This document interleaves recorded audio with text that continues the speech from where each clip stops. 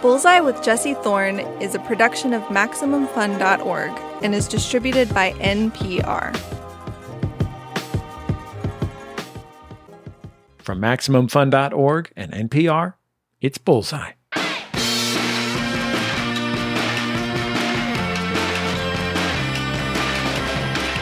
Kristen Bell is our first guest this week. She's the star of a new series called The Woman in the House Across the Street from the Girl in the Window. That is the real title of the show. In it, Bell plays Anna. Anna lives in an upscale suburb, and she's having a rough go of it lately. Her young daughter has died tragically. Her husband left her. She doesn't work, really. She actually doesn't do much, other than drink lots of red wine and stare out her window from a comfy-looking West Elm chair. And it's from that chair that she witnesses a horrific crime across the street. Or does she? Anna's life is maybe a little too chaotic for her to be a reliable narrator. I should be clear about one thing at this point. This show is a comedy. It's a pastiche and parody of a very specific type of movie and television show. Maybe you've seen them on Lifetime or Netflix. Maybe you've heard a version on a true crime podcast. I guess you could call them domestic thrillers. What makes The Woman in the House work is its tone. It's not a gag-a-minute spoof, but a quiet, deadpan genre work. You laugh when, for example, Anna calmly and coolly fills her wine glass up right to the brim and then, without picking it up, takes a sip from the top. Interviewing Kristen this week is our pal Helen Zaltzman. Helen is the host of The Allusionist, a podcast about language, linguistics, and why we speak the way we do. She's also one of the hosts of the podcast Veronica Mars Investigations, which recapped Kristen Bell's breakthrough show, Veronica Mars. There's truly no one else I can think of more qualified to interview Kristen Bell. We're thrilled Helen was willing to do it. Before we get into Kristen and Helen's conversation, let's kick things off with a clip from The Woman in the House. This comes from early on in the series. Anna has just ventured outside her home to welcome her new neighbors with a casserole. Only it doesn't go so great. The sky opens up, rain starts pouring down, and a traumatized Anna collapses in the middle of the street. In this scene, her very handsome neighbor rescues Anna and brings her inside. You all right? Yeah. Okay. Oh, God, I'm so sorry. Do you want me to call someone? No, I'm fine. I'm just embarrassed. It's my stupid umbraphobia. Fear of the rain. Oh. I was trying to bring you a casserole. He didn't need to do that. Although, actually, I bet Emma would have loved it. I don't think she likes my cooking anywhere near as much as her mum's. Yeah, she told me that your wife passed. Is she? Yeah. Kristen Bell, welcome to Bullseye. Thank you for having me. How are you feeling today? I am very well, thank you. I'm a little chilly. I've got a blanket wrapped around me because Los Angeles is proving to be cold today. Off-brand. Yes, very off-brand. You and I were both born in 1980. How is your midlife crisis era so far? You know what? It's all right. I've let my hair go back to its natural color. That's one of the things that I've changed. I thought, you know what? I'm going to stop trying to be a bleach blonde. And because it's audio, people can speculate as to what that color is. Yeah. Blue, stripes. Bright orange. It's going okay. I think that I'm feeling the majority of the effects of my age when I get up off the couch. I find that no matter how long I've been sitting, 10 seconds or 1 hour, both my legs are asleep when I get up. I can't figure out a way to work around that. Does that happen to you? What I've noticed is that I have to make a little noise as I get up. Yes. That's what happens. It's your 40th birthday and suddenly the noise is coming out. There's an audio track to, you have all of your, what do we call them in voiceover? Efforts. There's an effort track to your life. When you were a child, what did you think your life would be like at 41? I had no idea what my life was going to be like. I wouldn't even know how to conceptualize that when I was little. When I was little, I knew that I had a very positive attitude by nature, and I knew that I wanted more culture, which is why I was hell-bent on getting to New York as quickly as possible. But I couldn't have begun to theorize what would become of me at 41. When you were little, you didn't like your name. What did you want to be called instead of Kristin? Smurfette. That was my first choice. Yes, I had when I was about, I think, 4 years old, I said, listen, Kristin is for the birds. I don't want it anymore. Call me Smurfette or don't call me at all. And my parents were attempting to humor me, but there were moments on the playground where I wasn't coming and they weren't going to scream Smurfette. So they sat me down. They said, we can't make this work. Okay, so we need to talk this through. Smurfette is not going to do it. And I said, fine, call me Matthew. Solid name. Yeah, I thought so. And they said, again, that's not gonna happen. This is too much for us. So my mom said, what about your middle name? What if we call you Annie?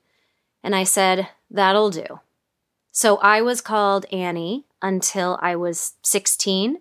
And to this day, if my sisters or my grandparents or my aunts and uncles call, they will ask for Annie Bell. It's like a bunch of different avatars of yourself. I wonder what Smurfette Bell would be doing now. Wow, what a killer stage name, don't you think? Do you think I would have had more success or less success if I was named Smurfette Bell? Do you think you would have had inclinations towards different industries with a name like Smurfette Bell? Well played, good point. Possibly. I would have been open to different things. At this stage of your career, what are you looking for in the projects that you take on? That my day-to-day is happy, sincerely. Ever since I had kids, I mean, certainly it has to be a project that I read and I think I would watch, that I like, that tickles me in some way. But as far as what the genre is or what it's about, is completely irrelevant. What is relevant to me is my day-to-day experience. I have a very strict no jerks policy. Life is too short. I don't want to work with people who are miserable or make others miserable. I want to work with people who are trying hard, who are generally happy, are kind, and I want the experience on set to be fun for everyone. Do you have a test to see whether someone's likely to be a jerk? Yeah, you call around to other people that they've worked with. And they're not shy on, people talk. If I'm submitted something and I don't know the writer or the director, I will absolutely call a variety of people who have worked with them. And I usually get a pretty honest answer. And I have passed on projects because I've heard that it's just not going to be fun. So you do a Veronica Mars style background check? Have to. Essentially. Has to be done. That and I go through their trash. Do you run their number plates? Have to. We'll get on to Veronica in a bit, but your new Netflix show is The Woman in the House Across the Street from the Girl in the Window. And while I collect myself from saying the title, tell us a little about what the show's about. It is a satirical psychological thriller. It builds in both suspense and absurdity. You know, the woman in the... There's been so many, and this genre, particularly the ones that are written by women for women that have a female protagonist, it's very formulaic, but it's also bulletproof. If you have a good mystery and there are some red herrings, people will watch to the end. It's just an absolutely bulletproof genre. So our writers, Rachel Ramrus, Hugh Davidson, and Larry Dorff, who are from The Groundlings, they're very experienced comedy writers and performers, and I think they're brilliant. They just decided it was time to lovingly poke fun at this genre. And everything in this show is laughing at itself. From how much wine she's drinking to her affliction, ombraphobia, to the obligatory line that everyone has to have, I know what I saw. Someone killed her. I saw the blood. Officer Walters, do those Olympia flight attendants wear scarves? I believe they do. Red scarves. So maybe from all the way over here, that red scarf could look like blood. Especially if you've had all this wine. Maybe you took some of these pills? No, I know what this looks like, but I swear I know what I saw. I was wondering how much training you had to do to carry wine glasses that were full right up to meniscus level. Listen, that was probably the hardest part of it. No, crawling in the rain was harder. But we had a lot of the gags we did in the show were in pre-production. And then when we shot the show, we played it totally straight. But for instance, there are red flags all over her apartment. Beginning with, when you watch any of these shows, any of them, they're always a preschool teacher and dressed head to toe in Gucci. How? Where do they get their money? How? Well, that's funny, right?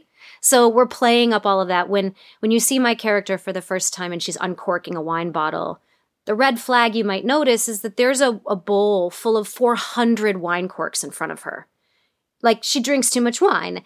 The prop department was filling the opaque wine bottles to exact surface tension, so that every time I poured, I knew that I could empty the entire bottle into the glass because it was pre-measured, so that it just seemed like she was very extra. Everything in the show is very extra.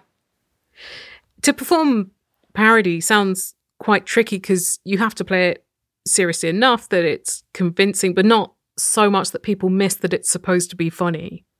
That was the hardest line for me to ride, and the other actors. We felt like we were on a tightrope because a lot of the interactions, Tom Riley, who plays Neil, and I have discussed this numerous times, our scenes, which are somewhat romantic. Tom is the handsome neighbor who moves in across the street, and what people might realize throughout the series is that every different flavor of him that you're seeing is through my character's eyes. So when my character thinks he's handsome and that he's the answer to all her problems, you're seeing this beautiful, loving father. And then when my character becomes suspicious of him, you're seeing this evil guy. When we would have our dialogue lines, they were pretty on the nose. And to the point that in previous projects, Tom or I would go, is there a different way maybe to say this? I want this to be more natural. Or we both had to completely surrender to some bad dialogue and just let the genre take charge. But if you're committing, your character, Anna, goes through some disturbing experiences, even in a comedic show, mentally and physically. It looked like you really got knocked around quite a bit in some parts. Yes, look, I was tired at the end of the day, for sure, but I was still giggling. That's the thing. My character has she's a bit downtrodden, she's sympathetic, and you want in these movies to create a character, especially the female protagonist, that you want to root for. You want to be like, no, put down that wine. And it's also a very interactive genre. This is one of the only genres where someone will scream at the television, don't go in the basement. Don't go up those stairs. And so we wanted people to yearn for her to change. And as soon as they get on her side and she gets her life together, start to doubt whether or not she's crazy. And I think we kind of nailed that. How many blue Corningware casserole dishes did you get through during the shoot? Oh my God, so many. The casserole dish actually had its own dressing room because it was like a food safe. It was obviously during COVID and no one could go in because there was food being prepared. Apparently, and I learned this only when I started posting about the show, those Pyrex or Corningware, whatever they're called, they're worth quite a bit of money. They're vintage pieces. And initially, some people were disturbed that we were just wrecking them. And I had to explain that these were just white bowls that we had stenciled on. No actual Corningware was harmed during the making of the show. But yeah, we went through, 20, 30, 40 maybe? 40. Just smashing them. Oh, was it somewhat therapeutic to smash a lot of ceramic? Incredibly. To drop things and throw things, yes, was incredibly therapeutic. You said you found the character through her hair. How does that work? There's this sort of rear window Hitchcockian sense that I wanted people to have while they were watching the show before they knew they were allowed to laugh. I suppose when we stuck with the title, I was absolutely hell-bent on the fact that we needed to keep the title. There was a point where we were going to shorten it, and I said, no, I think people need to know they're allowed to laugh. But I still wanted this Hitchcockian vibe, and because my character looks out the window for 90% of the show, she's looking through these curtains, and I kind of wanted this thick French fringe bang piece to be the curtains of her own face, and just have this tiny little face peeking out from her bang curtains, looking out from the window, and sort of double up on the joke.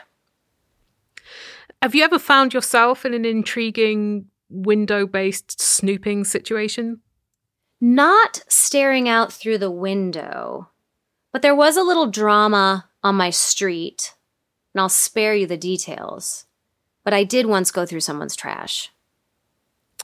Did you find anything good? No, I wish I had. I was really looking for clues, but nothing was coming up. I mean, there's not that, besides that one instance of our neighborly drama, I'm big into this app called Nextdoor. That's kind of my window into the neighborhood. It's in this app where everyone with certain zip codes can communicate, and you talk about when your house was burglarized, or the other day someone found an iguana on someone else's car. Is this your iguana? Was the title of the post. I find it incredibly thrilling to log into Nextdoor. I initially joined because I wanted to help find lost dogs. If I'd see a stray dog, I could say, "Is this your dog?" and help corral it.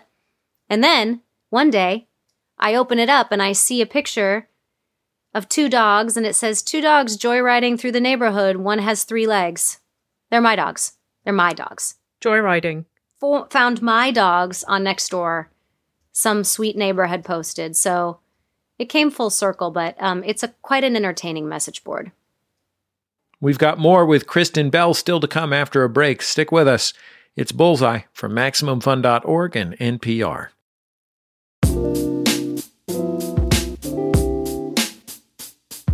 Welcome back to Bullseye. I'm Jesse Thorne.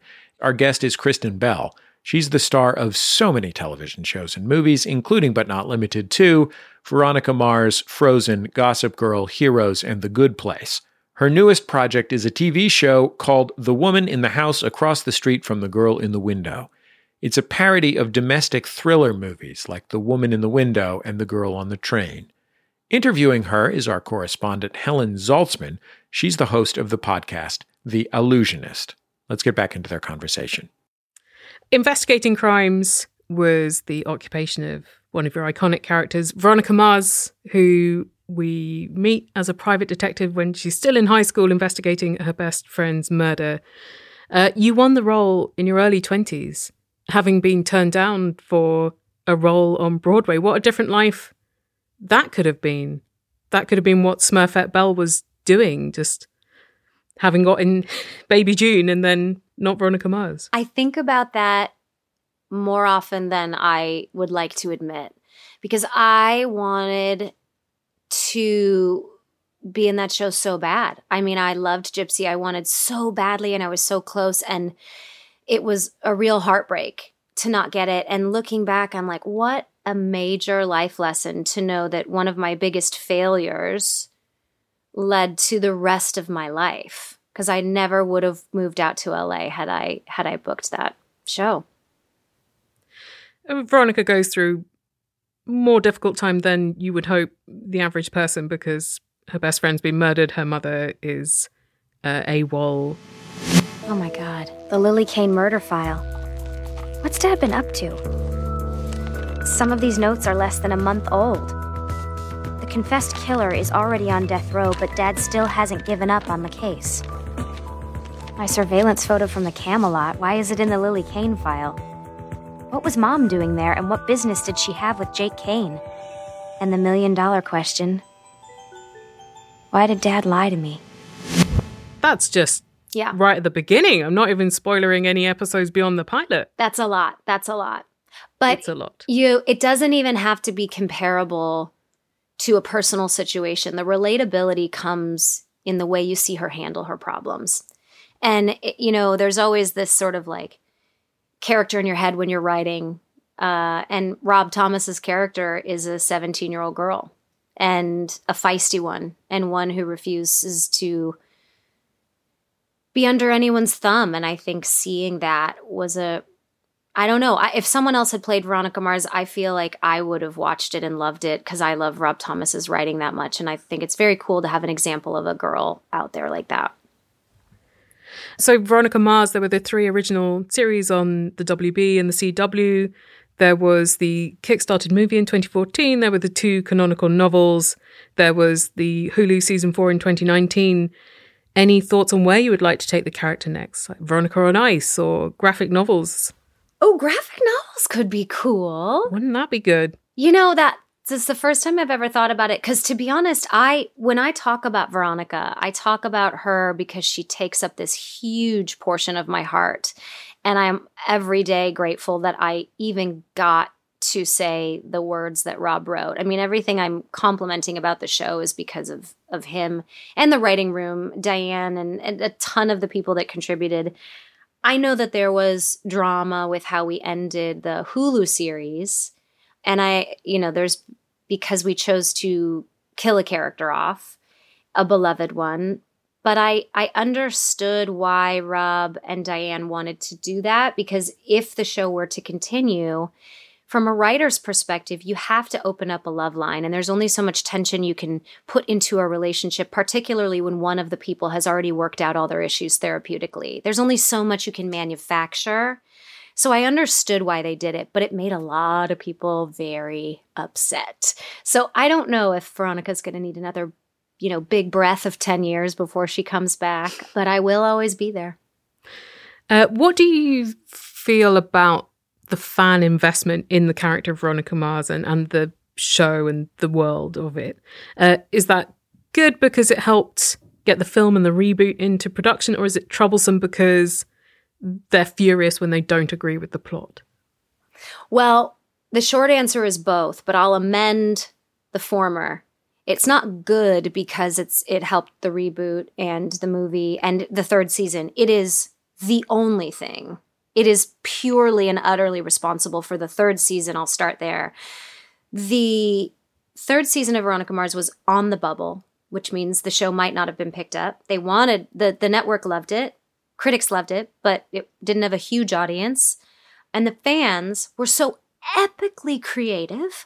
There's an episode where I hide a dollar bill in someone's pocket and I say, open the locker or the pocket or something, and I say, read it. And I've written on the dollar bill, Veronica Mars is smarter than me. And he reads it. Process of elimination. I didn't do it. What, me? Are you crazy? How else do you explain the $250 in your wallet? Cough it up. Big deal. This money's mine. It doesn't prove anything. Why don't you take a closer look at the one on top? Read what's written over Grant's head. Veronica Mars is smarter than me. Oh, you stop it. They sent dollar bills into the network that said Veronica Mars is smarter than me. Is that still legal tender if you've written on it? No, they're all in jail now because it is ill. This is the point. They're in jail. I put them there. I turned every single one of them in. No, they also hired a plane to fly over the CW to say, I think it was like Renew Veronica Mars or Mars Investigations or something. They did so many creative campaigns. And I, at the beginning of Veronica Mars, realized after my first Comic-Con experience how much I love people that love things. Recognizing passion in someone is the sweetest, most fun, most authentic thing you could be. Like, I love it. And so the fact that these fans wanted to fight for the show, it makes my heart swell. I can't tell you how grateful I am to be on the other end of it. And that's the other reason why I say I'll always be here to do it, because they deserve it. Since we're talking about fandom, you're also somewhat publicly open about your personal life in interviews and via podcasts, including your husband Doug Shepard's podcast, Armchair Expert, which makes listeners feel like they really know your life. Mm-hmm. But is that sort of like constructing a public role of Kristen Bell? A little bit, but it feels inauthentic to say that because most of the time it's just me with like verbal diarrhea in an interview saying something and then figuring out how I'm going to have to talk about it for the next 4 years. No, I mean, when I first was with my husband, we were very territorial about details of our relationship. And that was also at a time when it felt very predator and prey to be on display as an actor for some reason, because this target would be on your back and all of a sudden you'd be a character in these magazines that were trying to get sold. The whole thing was weird. But with social media and the ability for you to speak directly to people, I think we must have gotten, I don't remember the exact moment, but we must have gotten positive reinforcement somewhere after we said, well, we're married and we go to therapy or something, which we do. And we very much believe in it. And we must have gotten positive reinforcement because then we sort of started opening up about everything. And the theory behind that is, we're all just monkeys and you watch other monkeys by example. You look at the example of those around you and it goes back to the Veronica Mars thing too. Like if I can be Veronica Mars and help someone through a tough time, well, what if I can, as Kristen Bell, be honest about my battle with anxiety and depression and be more authentic because I'm giving this display of someone who's always bubbly and happy. But what if I tell people sometimes it's really hard behind the scenes and you'll never see me like that because I don't get out of bed on those days, but also because life is hard and that's okay. And I just want human connection with any story I share personally or any story I do that's fiction. I want human connection and relatability and recognition. But there are some things we do keep private. We keep our kids very private, and that's for safety and security concerns, and they know that. But yeah, I don't know. It feels more authentic to be honest and not have to construct some sort of image of myself. But do your kids ever hear about something a cute anecdote you've told about them that might be a bit embarrassing? They're like, oh, Mom. Oh, I think that has happened once or twice, yeah, because my youngest daughter was leaving these threatening notes around the house. She was learning to write, and she was writing like, don't come in, Delta's starving to death, only Mom can come in. And it was like completely misspelled. So dramatic. By the way, she was like 4. And then she would also like put a half of a cookie in a plastic bag and say, don't eat this or else. And I think I posted about that, and maybe like one of her teachers said, oh, I saw that you had done something at home, and she came home and she said, stop posting about me. And I was like, you know what? You're right. You're absolutely right. That's your story, and I will stop. You've talked quite a bit about dealing with depression and anxiety. And when you're in those phases of feeling those conditions, do you think, well, I've got enough to handle without having to destigmatize them for anyone else as well? No, I think that's my responsibility. I've been blessed with an incredible life. I hit the jackpot. There are so many people who want to be actors and actresses. And I was in the right place at the right time, and I had a decent amount of talent to be passable. And I've been kind to people that I've met and hopefully created some goodwill. It is my responsibility to, I think, be honest about being a human being. That's the root, I think, of everything. The foundation of like life on earth is like just connect and be a good example. We're all trying. Life gives everybody a different hand of cards. Some people have it a lot worse than you do, and everyone's doing the best they can with what they've got.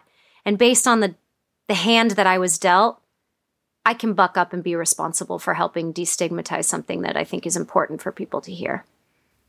Well, if we're talking about putting good into the world and trying to be the best version of yourself you can be, let's talk about The Good Place, the sitcom you were on for 4 seasons about, I guess it's about moral philosophy. Mm-hmm. Did you know much moral philosophy before you started? No, and when the show was pitched to me, we discovered that Mike Schur, who wrote the show, and I were both equally as obsessed with what it means to be a good person, and that he had been thinking about it and actually reading books, and I had just been in my head about it. And he said, I want to create this show. And I said, this is wild and weird, and I'm in. And he actually read, I'm throwing out a number, but I think he probably read 25 moral philosophy books, and they are dense. Okay. These are not easy reads, right? And he tried to package it all into this digestible sitcom with some comedy so that people would watch it. And I think now being used, we've heard it's being used in philosophy classes and in colleges. It's being analyzed in high schools. I think packaging something in a joke is the easiest way to get someone to pay attention to it. And even if it's a really hard issue. And now he's written a book that our cast helps narrate, and it's called How to Be Perfect, the correct answer to every moral decision. Wow, every one. Every single one. Because he did it. It's done. So no one else needs to do it. Great. And it's brilliant. And I've read it, and it's incredible. And, you know, if you really break it down, he goes through everybody. I mean, Kant and David Hume and utilitarianism and Philippa Foot and all these wonderful people. But ultimately kind of comes to the conclusion that it's just, are you a better person than you were yesterday? Like, the only person you need to compare yourself to is who you were yesterday. Are you trying? That's all. Are you trying, you know? For months, you and I have been debating, are people good or bad? But as I watched those three people pick themselves up, dust themselves off, I realized we've been asking the wrong question. What matters isn't if people are good or bad. What matters is if they're trying to be better today than they were yesterday. You asked me where my hope comes from. That's your answer. What's it like to spend years working with a bunch of people in the cast and crew, and then the show wraps and suddenly you're not seeing them every day? It's a big time bummer. I'll tell you. You know, movies have always been to me a little bit like summer camp because they're over in 2 or 3 months. And it's more likely that you won't see those people again. But television is, to me, like high school. You really get close to people. And I think it's why I've gravitated towards television. I like seeing the same people every day. I like knowing that there's a comfort zone in the room and that I know these people well. And it's sad a little bit. But at the same time, you know that everyone you worked with was wonderful. They'll get other jobs. And I guess you just look forward to that exciting moment when you see the same dolly grip on another set and you get to, you know, be excited to see each other again. But it is a bit of a bummer. You create a wonderful work environment, at least the sets I've been on, that's very loving and very supportive and just fun, you know? The cast and crew of The Good Place, I had a real hard time when that show ended. I had a real hard time. I was really, really sad. Yeah, because unlike Veronica Mars, it seems like that show very firmly shut the door at the end. No further series. Was that deliberate so that you didn't have the fans going, when are you coming back? When are you coming back? No, weirdly, it was, it's way more beautiful than that. So Mike Schur, who, you know, he was on The Office and created Parks and Rec and Brooklyn Nine-Nine, and he's a beautiful comedy writer, but also a really good person. And he said when he started out, he goes, I don't know how long this show's going to go. Maybe 2 seasons, maybe 15. I really don't know. But it's about the story. And it'll never be about anything more than the story and what we're trying to say with these characters, right? And he, by God, did he commit to that. That's the only time I've ever almost hung up on him, is when he called at the end of the 3rd season, and I could sense that he was about to say, I figured it out. I figured out the ending, and this is going to be the last one, and let me pitch you the ending. And I almost hung up on him, so I said, no, don't do it, please. We love this job. But he's really sincere in his writing, as funny as he is, and as much as he'll package it in a fart joke, he's really sincere, and he found a way to write his major point into it, which is that all it matters is that you're trying. And he felt that it would have exhausted storylines to go much longer. And I don't know of any other show creator that has canceled their own show, because the network did not want the show to end. The network said, keep going. But he has so much integrity. He said, no, I found the stopping point. It's more important this way. But he could have done 6 more seasons and made $1 bajillion and called it a day, but that's not who he is. We'll wrap up with Kristen Bell in just a minute. When we come back from the break, Kristen tells us the best and worst part about being Kristen Bell, and she is an expert in that topic. It's Bullseye from MaximumFun.org and NPR. Did your neighbor back into your car? Bring that case to Judge Judy. Think the mailman might be the real father? Give that one to Judge Mathis. But Does your mom want you to flush her ashes down the toilet at Disney World when she passes away? Now that's my jurisdiction. Welcome to the court of Judge John Hodgman, where the people are real, the disputes are real, and the stakes are often unusual. If I got arrested for dumping your ashes in the Jungle Cruise, it would be an honor. I don't want to be part of somebody getting a super yacht. I don't know at what point you want to go into this, but we've had a worm bin before. Available free right now at MaximumFun.org. Judge John Hodgman, the court of last resort when your wife won't stop pretending to be a cat and knocking the clean laundry over.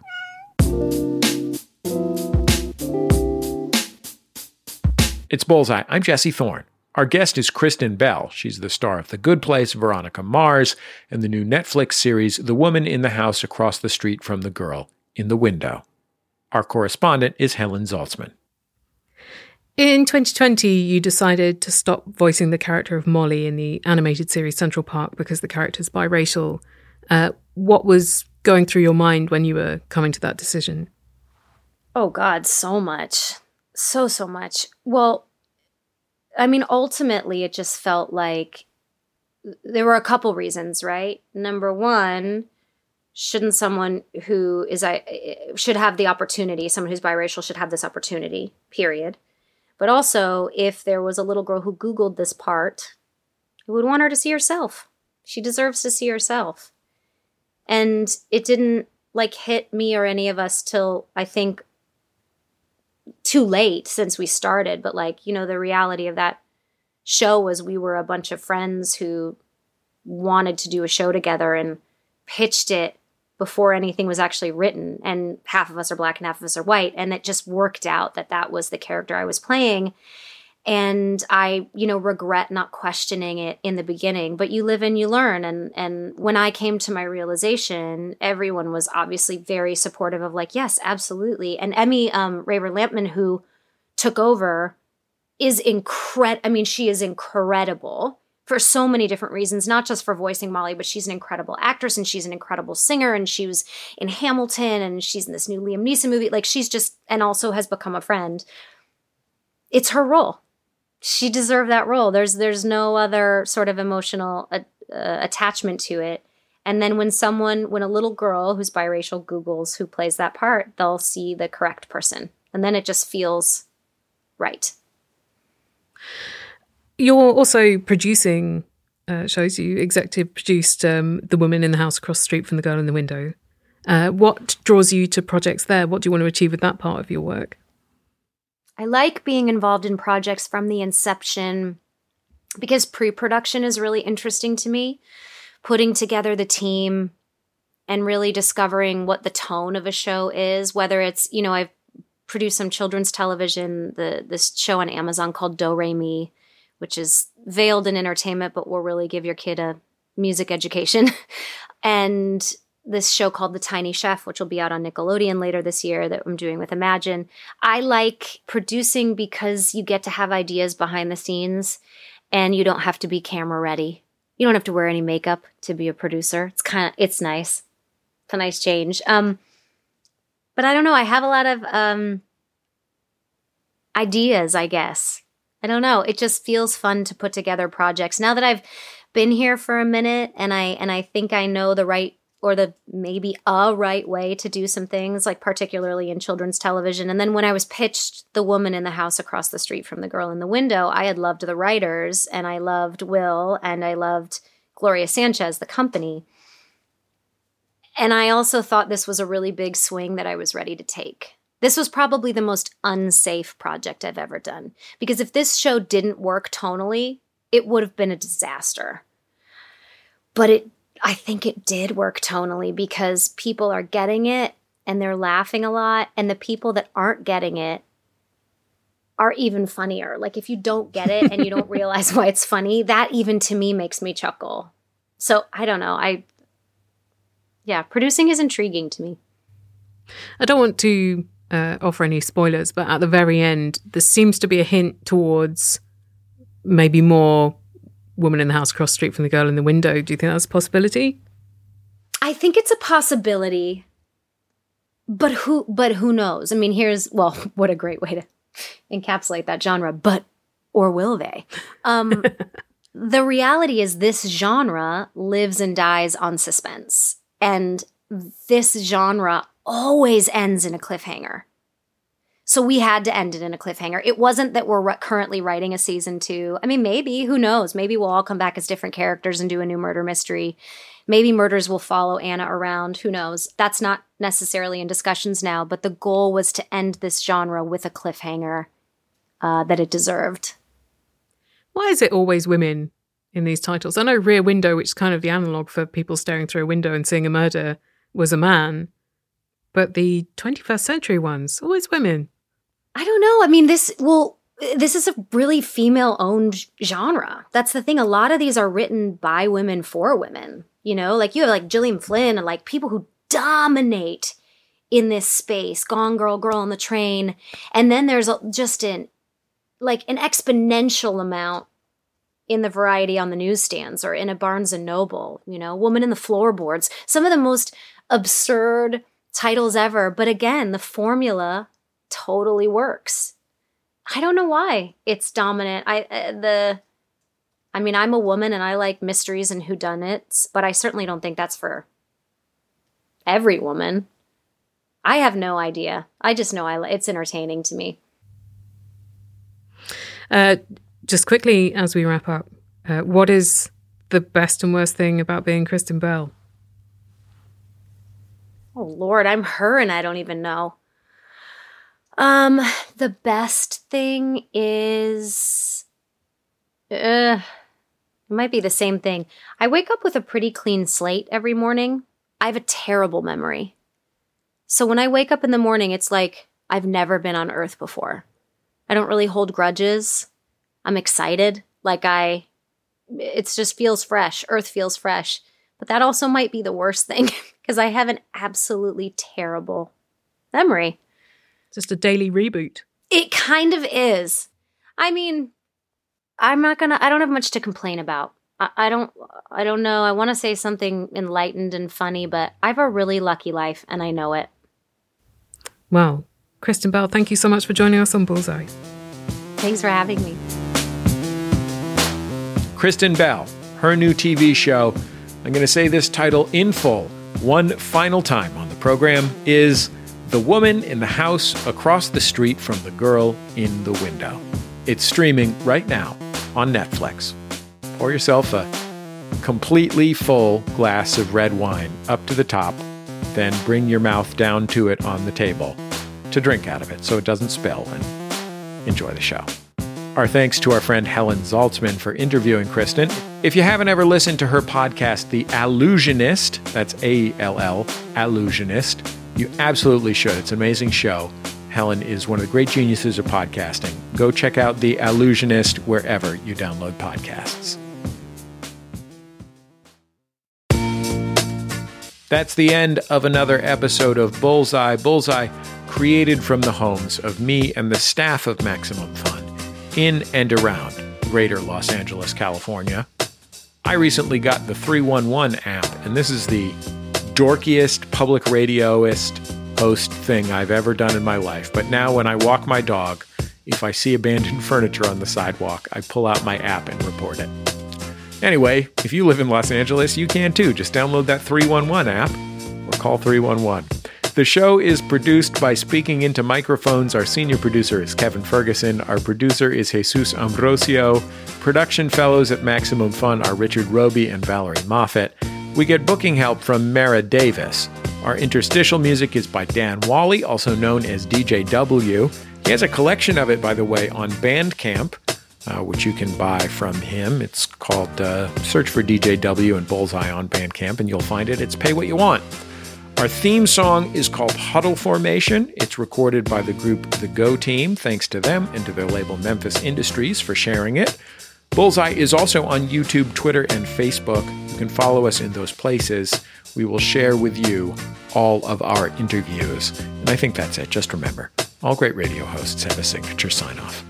Bullseye with Jesse Thorne is a production of MaximumFun.org and is distributed by NPR.